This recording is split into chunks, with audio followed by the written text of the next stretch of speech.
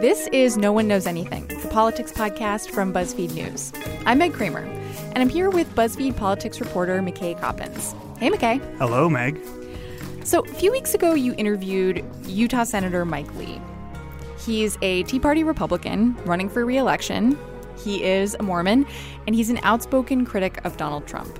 Yes, he is probably the patron saint of the Never Trump movement, one of the most outspoken and most aggressive anti-Trump Republicans out there, which is kind of funny because if you meet him in person like I did, he's like a very soft-spoken, kind of mild-mannered guy. But on this one subject, he gets very emotional. He is really not a fan of Trump. But, maybe if Trump is elected, Mike Lee will be nominated for the Supreme Court, right? That's my favorite trick that Trump has tried to pull. He tried to get Lee's endorsement just recently by adding an addendum to his list of potential Supreme Court nominees. And Trump, which is already incredibly long. And then he added Mike Lee to it. And I love Lee's office actually put out a statement responding to it, being like, look, this doesn't change anything about how the senator feels about Trump, and he doesn't want to be Trump's Supreme Court nominee. We also heard from Senator Lee along with New Jersey Senator Cory Booker at a BuzzFeed Brews Live event in D.C. And the topic of the night was criminal justice reform. Let's just hear a short clip of that. It's an honor to sit next to Mike Lee. I don't think you hear enough of the truth about the United States Senate is that there are real friendships or real respect. And Senator Lee happens to be one of those guys, one of the people in the Senate that I have a tremendous amount of respect because he speaks and has such a moral consistency about him. We obviously don't agree on everything, but what I like about his work, I know he's often, when I talk to him, even on tough issues, he's coming from an authentic place. And that kind of trust and that kind of respect gives us a platform for which to work on really important issues. This has been one that you have to understand. I'm closing in. Halloween is my anniversary in the Senate. I will be 3 years in October 31st. And he had been working on this issue years before I came to the United States Senate. That was New Jersey Senator Cory Booker. So criminal justice reform is one of those rare causes that has bipartisan support in Congress, and it's something that Mike Lee has been behind for a long time. Yeah, this is one of the several kind of issues where Mike Lee kind of defies, I think, the liberal stereotype of what a Tea Party senator would be, right? He's not like a Trumpian law and order, tough on crime guy, right? He really believes in the idea of small government, and that extends to kind of the criminal justice system, where he feels like when you put too many of these different laws in place designed to really punish criminals, there's no chance for redemption. There's no chance of setting your life straight and starting over. And he is kind of an interesting guy. And I found that a lot of people in Congress, ideologues, very rigid ideologues that are far apart, can actually respect each other when they really believe that they come to those beliefs and those principles, in good faith. And I think that that's an example of how those types of people can work together. The problem is when it comes to Lee and, for example, Donald Trump, Mike Lee doesn't believe that Trump actually believes very many of the things that he says on the campaign trail. Yeah, this is an interesting tension between conservative Republicans and their party's nominee. Mm-hmm. What is it about this moment that you think is so interesting? What is it about this moment that made you want to talk to somebody like Senator Lee? Well, I think that Mike Lee actually is in a way kind of representative of this kind of Tea Party conservatism that actually is driven by ideological principle, and it's not just driven by kind of attitude and grievance and anger, which, because Trump has captured that part of the conservative movement. He's captured the anger. But for a lot of the lawmakers, or at least some of of the lawmakers that were elected in the Tea Party wave, which Mike Lee was one of them, of 2010. He actually believes in this stuff.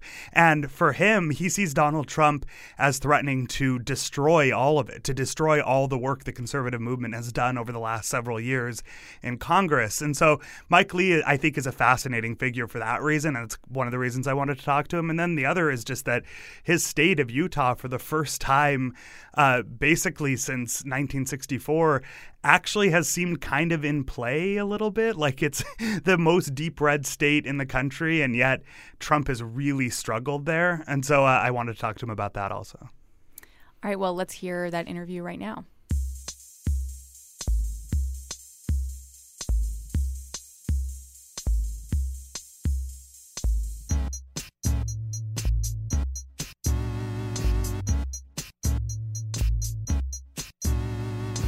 I want to start by asking about your state, Utah, which, if you go back through history, has voted Republican in every presidential election in the past half century.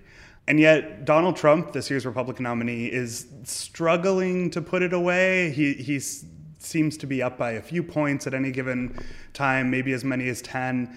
But he's really not showing the kind of commanding lead that other Republican presidential candidates have. What is going on in your state? Why is this happening? There's been a lot of speculation about this. It's difficult to pinpoint it to any one issue, but if I were to try to pinpoint it to one issue, I'd probably point out that there are aspects of Mr. Trump's message, particularly when it comes to tolerance and religious minorities, just grates on the sensibilities of a lot of Utahns. A solid majority of the state of Utah consists of people who, like me, are members of the Church of Jesus Christ of Latter-day Saints or Mormons. And, you know, as a church, as Mormons, we were ordered exterminated by the governor of Missouri on October 27th, 1838. Not that we're keeping track of those things. But, you know, Mormons have never quite gotten over that, understandably. So when someone starts talking about religious tests, a lot of people in my state get a little nervous. Yeah, I mean, talking about the ban on Muslim immigration that Trump proposed late last year, he's kind of mused about registering Muslims or surveilling mosques. These are things that for early Mormons, like you mentioned, who have faced state-sanctioned persecution, might be a little spooky. Is that really top of mind? Like, when you talk to constituents or your fellow Mormons, like, do you hear that stuff coming up? Do they raise the stuff about Muslims a lot? No, and I'm glad you asked the question that way. I don't think it's necessarily top of mind. It's in the background. And so that's why this is the kind of thing that could, I think, be overcome. You've got to put something back in there to fill it. And I think that background, coupled with uncertainty that a lot of people feel about this particular candidate, makes them nervous. Another issue that has been speculated about a lot when it comes to Utah and Trump is the question of immigration. I've dug into the polling in Utah, and I think generally Mormon voters there and Utah voters in general favor border security. They favor, enforcing immigration laws. But there's something about, it's been suggested, the tone that Trump talks about immigrants, kicking off his campaign saying that Mexico is sending over drug dealers and rapists. That also would seem to grate with the Mormon sensibility. Obviously, the LDS Church was instrumental in kind of creating this compromise law a few years ago about immigration, and they've urged compassion on this issue. Do you think that's an issue also that is hurting Trump in the state? It could be, at least in an indirect way. And again, I don't necessarily hear people articulating it as well as you just did, but I suppose some people might react that way to it as well.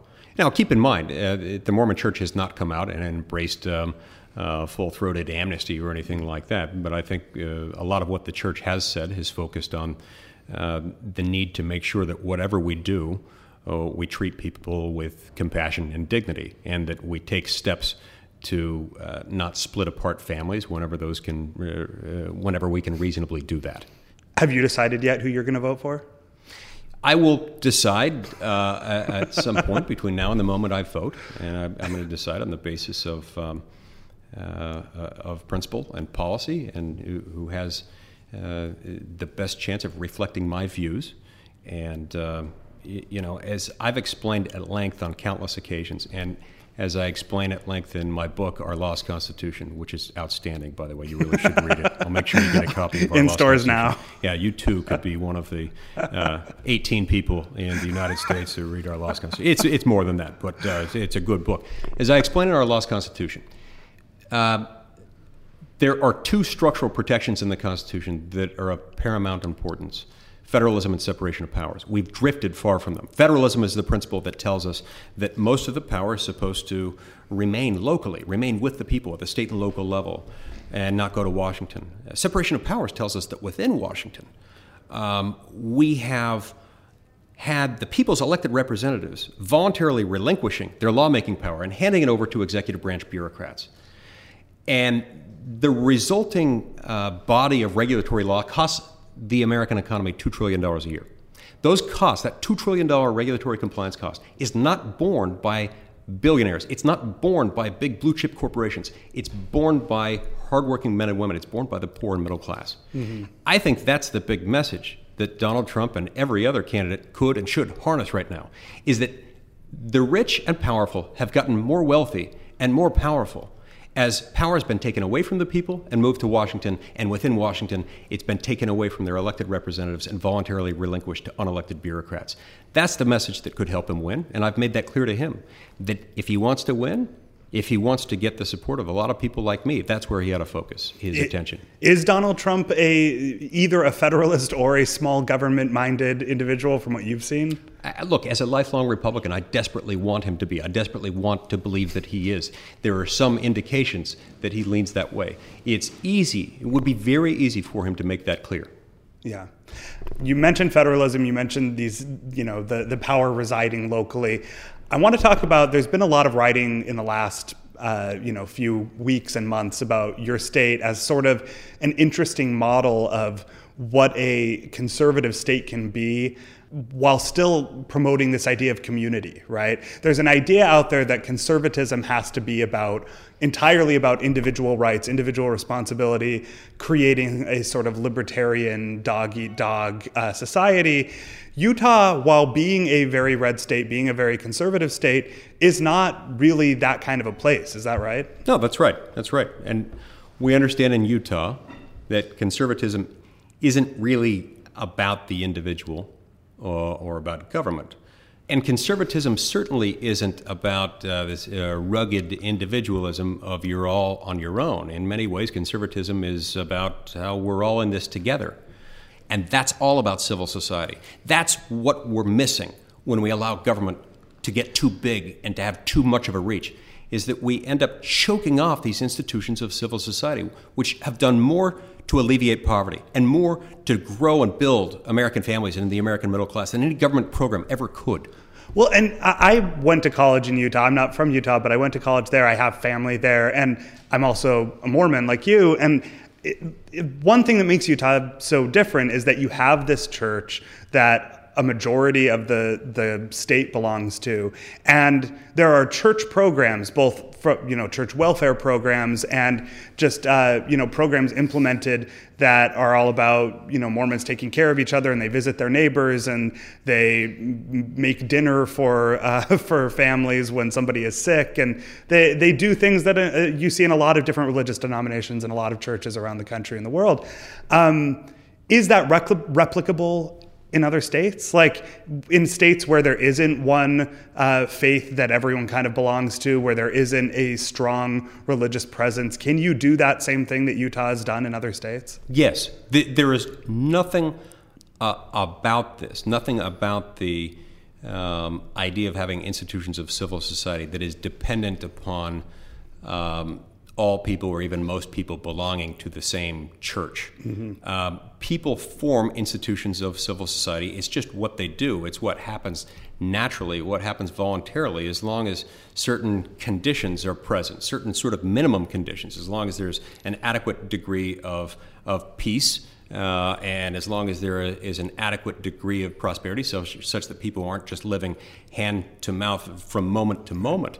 As long as those conditions are present, and as long as there's not something else interfering And in some cases, that something else can be and often is government. Okay, my last question. Utahns are famous for being very nice, very polite, very welcoming and friendly. I want to hear you say a nice thing about Donald Trump and a nice thing about Hillary Clinton. Okay. Look, Donald Trump is a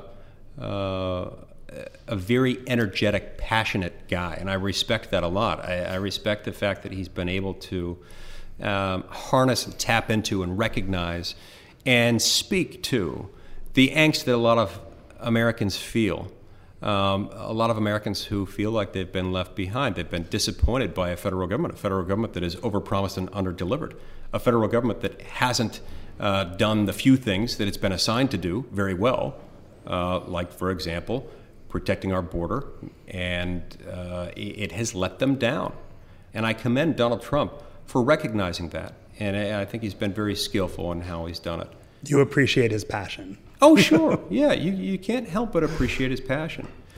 With Hillary Clinton, I do think that she is a very smart person. She's got a lot of natural talent. She's very intelligent. I served on the Foreign Relations Committee for my first 2 years in the Senate. It was during that time that she was the Secretary of State. I liked a lot of the interaction that I had with her on most questions having to do with most things, and again, the exceptions are significant, but we won't go into those here. I felt like I gained some insights from her whenever she came to testify in front of our committee. I do believe that she wants what she believes would be best for the country. I completely disagree with her philosophy about the purpose of the federal government and the direction in which we should take it. So my takeaway here is you're going to vote for Hillary Clinton in November. No. Is that a fair... Of all the possibilities that I can think of, that is one that I will categorically rule out. Okay, so Clinton... There is no universe in which I will be voting for Hillary Clinton. Okay, thank you, Senator, for coming on. I appreciate it. Thank you.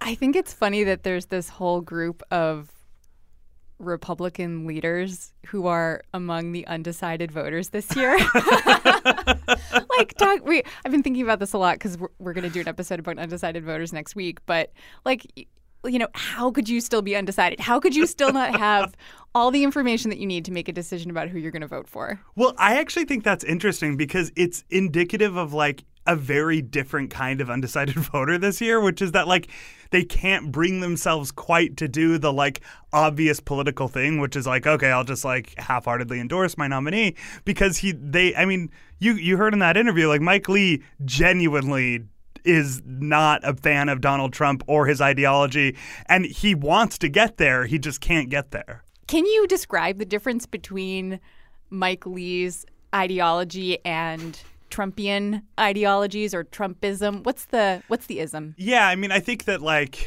to the extent that Mike Lee is sort of a stand-in of a very purely ideological small government conservatism, the major difference is that he is obsessed with kind of originalist interpretations of the Constitution and how do we return power back to the states, back to the communities, back to non-government entities. That's Mike Lee's whole thing, right?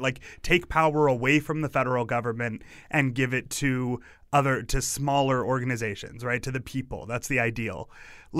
Trump is not only not interested in that, the way he talks a lot of the time seems like he is actually a proud authoritarian and as president would want to take as much power as possible for himself and for the federal government to wield in whatever way he wants to or feels like at any given moment. And that, I think, ideologically is one of the core divides between true Tea Party conservatism and Trumpism. Yeah, because some of the language that Mike Lee used in that conversation, you hear Donald Trump say at rallies the failure of the federal government to provide people with the things that they need to get by. But Trump stops short of suggesting that everybody gets together to support each other. Yeah, no, right. Like, you don't really hear any like communitarian ideals from Donald Trump where he's saying like, oh yeah, what we really need to do is return, power to the community and to the church and have this new civil society. I mean, he doesn't talk about any of that. Like, he talks about himself being the savior, himself being the one that comes in and helps everyone and saves the world for everyone. And I think Mike Lee is just fundamentally very suspicious of anyone, Republican or Democrat, that's making that case. I wonder what Trump would bring to a potluck. He would bring, whatever it is, he would insist that it was the best. It would be like, this is the best casserole. The hugest, most delicious casserole you will ever taste. Many people say. Many people tell me this is the best recipe they've ever seen. No, I would like to see Mike Lee entertain Donald Trump at like a Mormon potluck and just see how things go. Like, it would be like a fun little like candid camera situation. Okay, so let's talk about Mormons for a minute. What does all this mean for Donald Trump as he campaigns in Utah, which is a state that loves to vote for Republicans? Right. Well, it's funny. I mean, like, Mike Pence actually had to go out there. The running mate had to go out there and spend time in Utah, which I can't think of the last time that anyone on a Republican presidential ticket had to spend time campaigning in Utah during the general election. I mean, that's just crazy. That's like completely unprecedented. I mean, look, I think the reality is that Utah is so partisan Republican that even with Trump as the nominee, it's still likely that he'll win the state. But I mean, they've already had to spend time there. I mean, he's written his campaign had to produce op-eds for the Mormon-owned newspaper in Utah to try to pitch Mormon voters there. Like I said, Mike Pence has been there. Their campaign is actually out there kind of hustling to make sure that they don't lose this key state. Meanwhile, you have Gary Johnson, the Libertarian candidate, is polling at like 25% in Utah. This other guy, Evan McMullin, who's like basically he's an independent kind of conservative candidate. Basically, his whole play is Utah. And Hillary Clinton, by the way, opened a campaign office in Salt Lake City, which is like unheard of. So you actually have this situation where the state of Utah for the first time in decades is actually kind of a toss-up. And it's certainly not good for Republicans that they have to defend their turf there. So that's what's at stake for Donald Trump. What about Mike Lee? What's at stake for him and his brand of conservative Republican politics? Well, I think that, one of the reasons that people like Mike Lee have been so reluctant to endorse Trump is because they can see past this election where this whole election is setting up a pretty intense civil war inside the Republican Party that could play out for years to come, where there's kind of the Lee brand of conservative politics, the Tea Party tribe in the Republican Party.